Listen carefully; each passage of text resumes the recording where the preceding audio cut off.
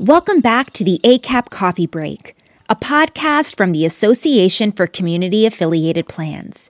In today's episode, ACAP CEO Meg Murray speaks with Yolanda Richardson, CEO of San Francisco Health Plan.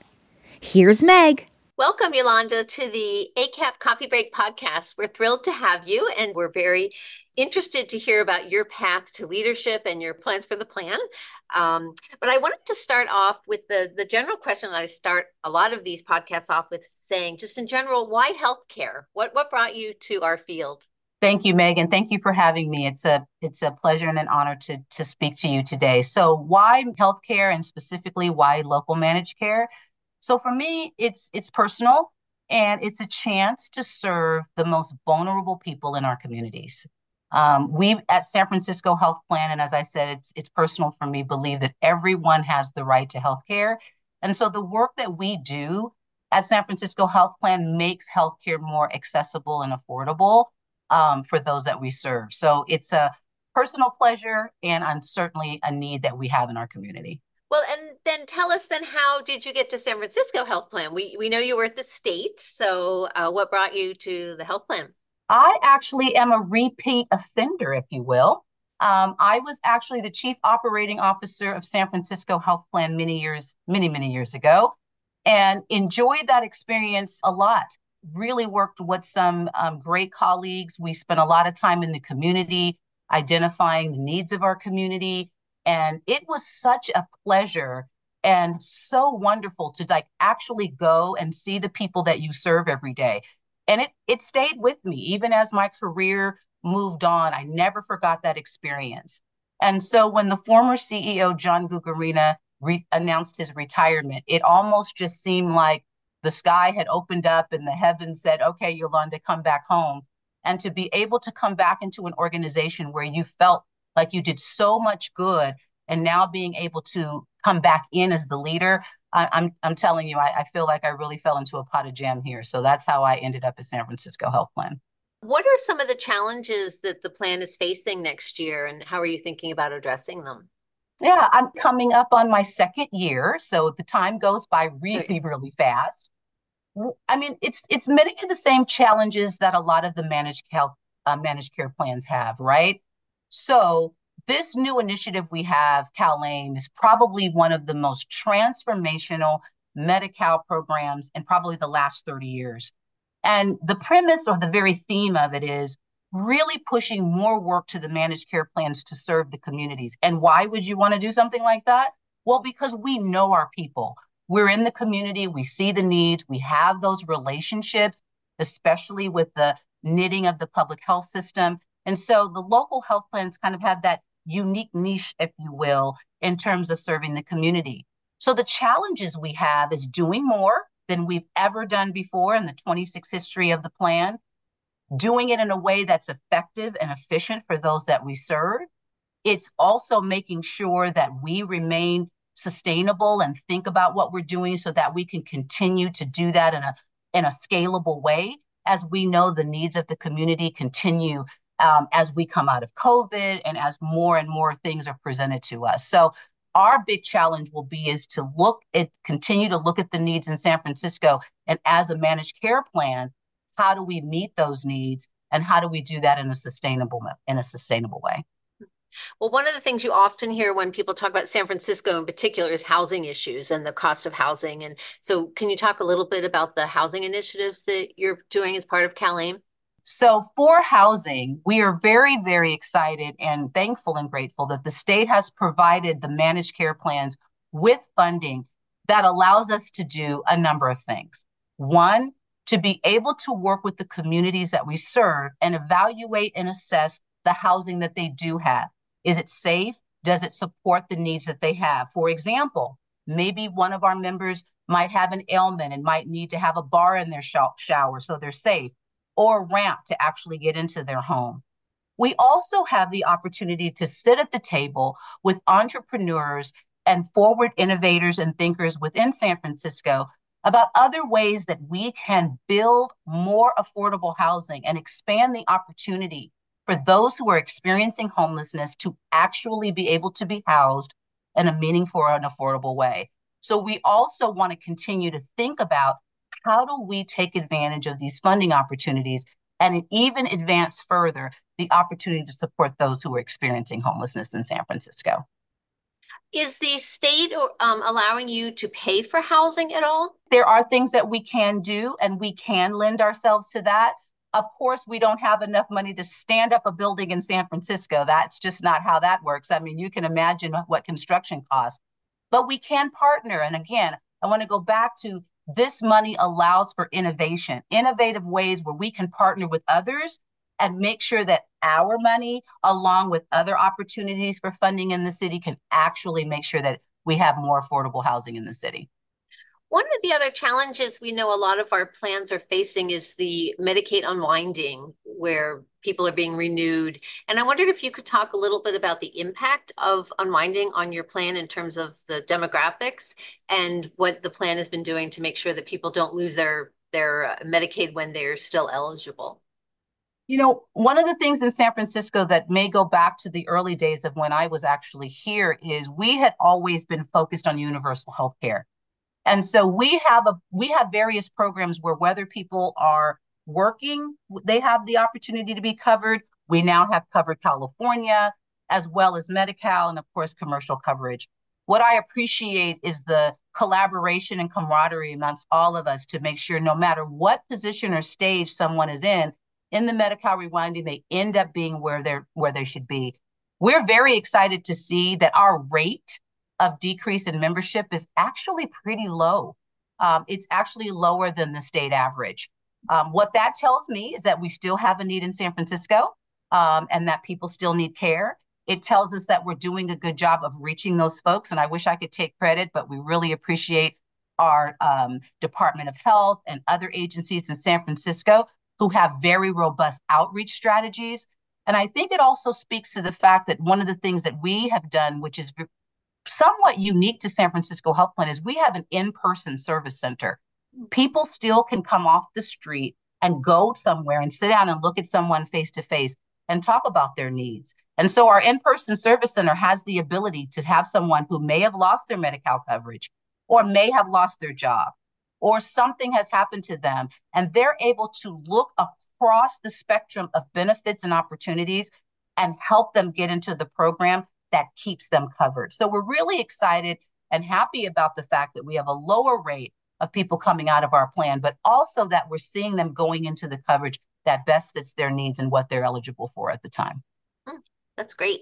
Well, we're hoping that some of the flexibilities that CMS allowed states to do with letting people get back in once they find them, if they've lost their coverage, make it easier for them to get back on coverage and into a managed care plan. We will be talking to CMS about trying to get some of those flexibilities extended and made permanent. So more to come on that for those folks listening out in our audience.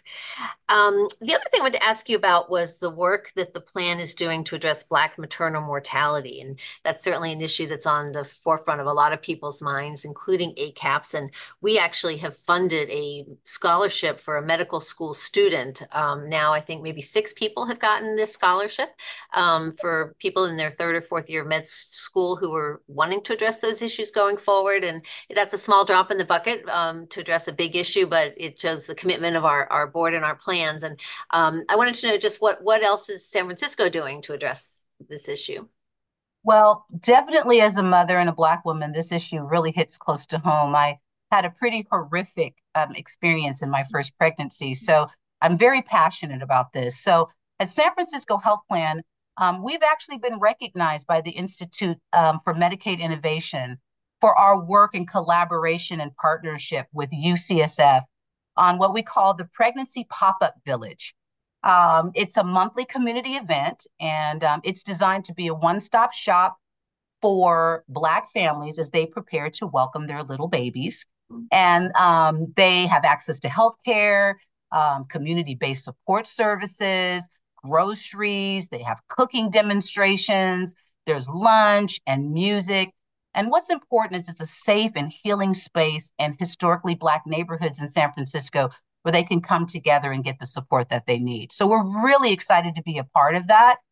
We're also looking at other ways that we can reach out and scale ideas of innovation and support. We know that maternal health, in Black specifically, maternal health across the state is an issue and across this country. And so what we're doing in San Francisco, we hope to capture that and share with others solutions and opportunities to support and fix this if we all can work together to do that.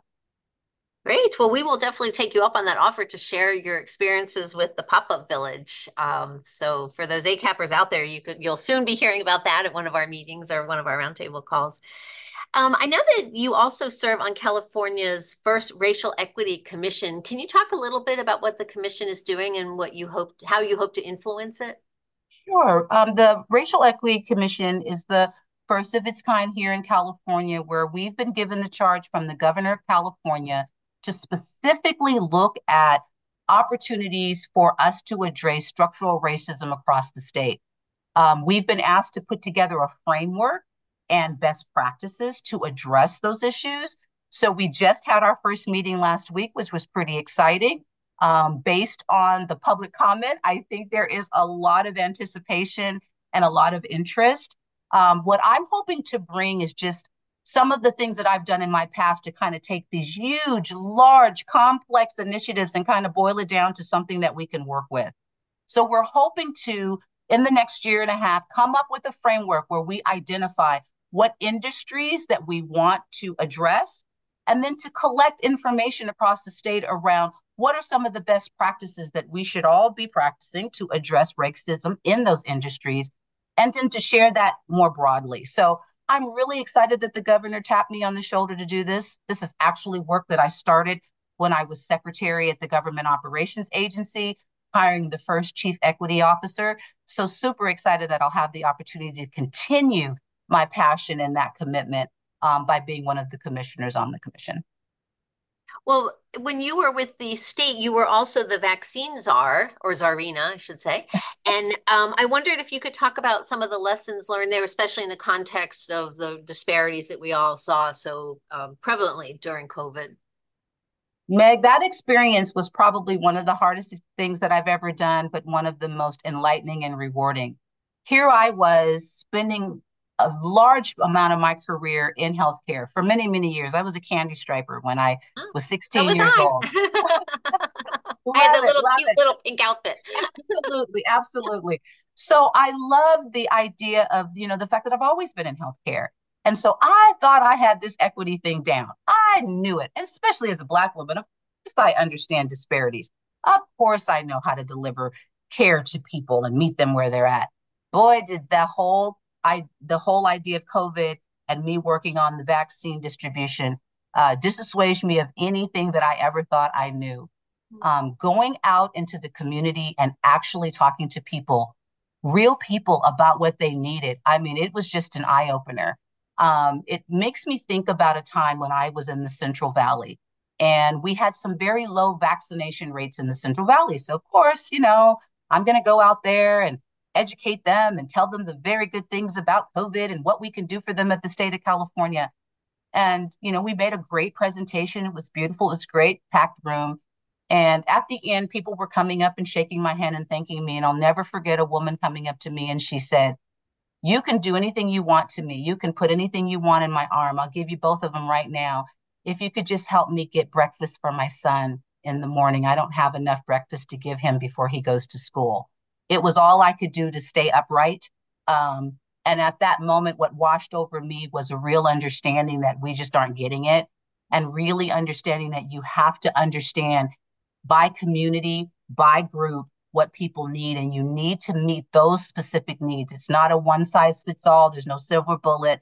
And we really changed our strategies and started to work much more closely with community-based organizations who work all the time in specific communities, and went to them as the experts and say, what are the groups that you serve need? What do these people need from us? And really met them first, whether it was maybe they needed to hear about rental assistance before I talked to them of COVID. Maybe they need groceries. Maybe they're experiencing homelessness. There were so many other issues where a shot in the arm where we started wasn't even the issue. And so I learned a lot about disparities. I learned about different ethnicities and races and what they have access to in their social context and environments. But what I hoped would happen for me, which I'm so glad it did, was I would be able to bring that to San Francisco Health Plan. And so we've started that very thing. We have a strategic initiative, which is called Partnership to Impact the Community. And what that means is we listen first. We seek to understand the needs, and then we build and develop strategies to meet those needs. So definitely rolling out that vaccine taught me a lot about really listening to people and understanding the unique ways that they navigate their lives and how we really truly can support them and be helpful. Well, it sounds like you're in a wonderful place to make a real difference there at San Francisco Health Plan, bringing your experience of being in a plan and then in the state and back and forth. So, given the large workload that you have, I'm curious about how you relax and rejuvenate. And we always like to ask what books people are reading, if that is how you rejuvenate, and if it's not, what do you do to keep your sanity with everything you have going on, including a family? Oh, yes. Relaxation. So up until last year, that was something I was really focused on. Was there was a lot of work during COVID. As we all know, we were probably all working around the clock. And I recognized a need to, self-care, take care of myself. So my husband and I put a pool in, and I forced myself to swim every day as a form of relaxation. And I lost a few pounds and I relaxed a little bit more. And it was great to have something to look forward to.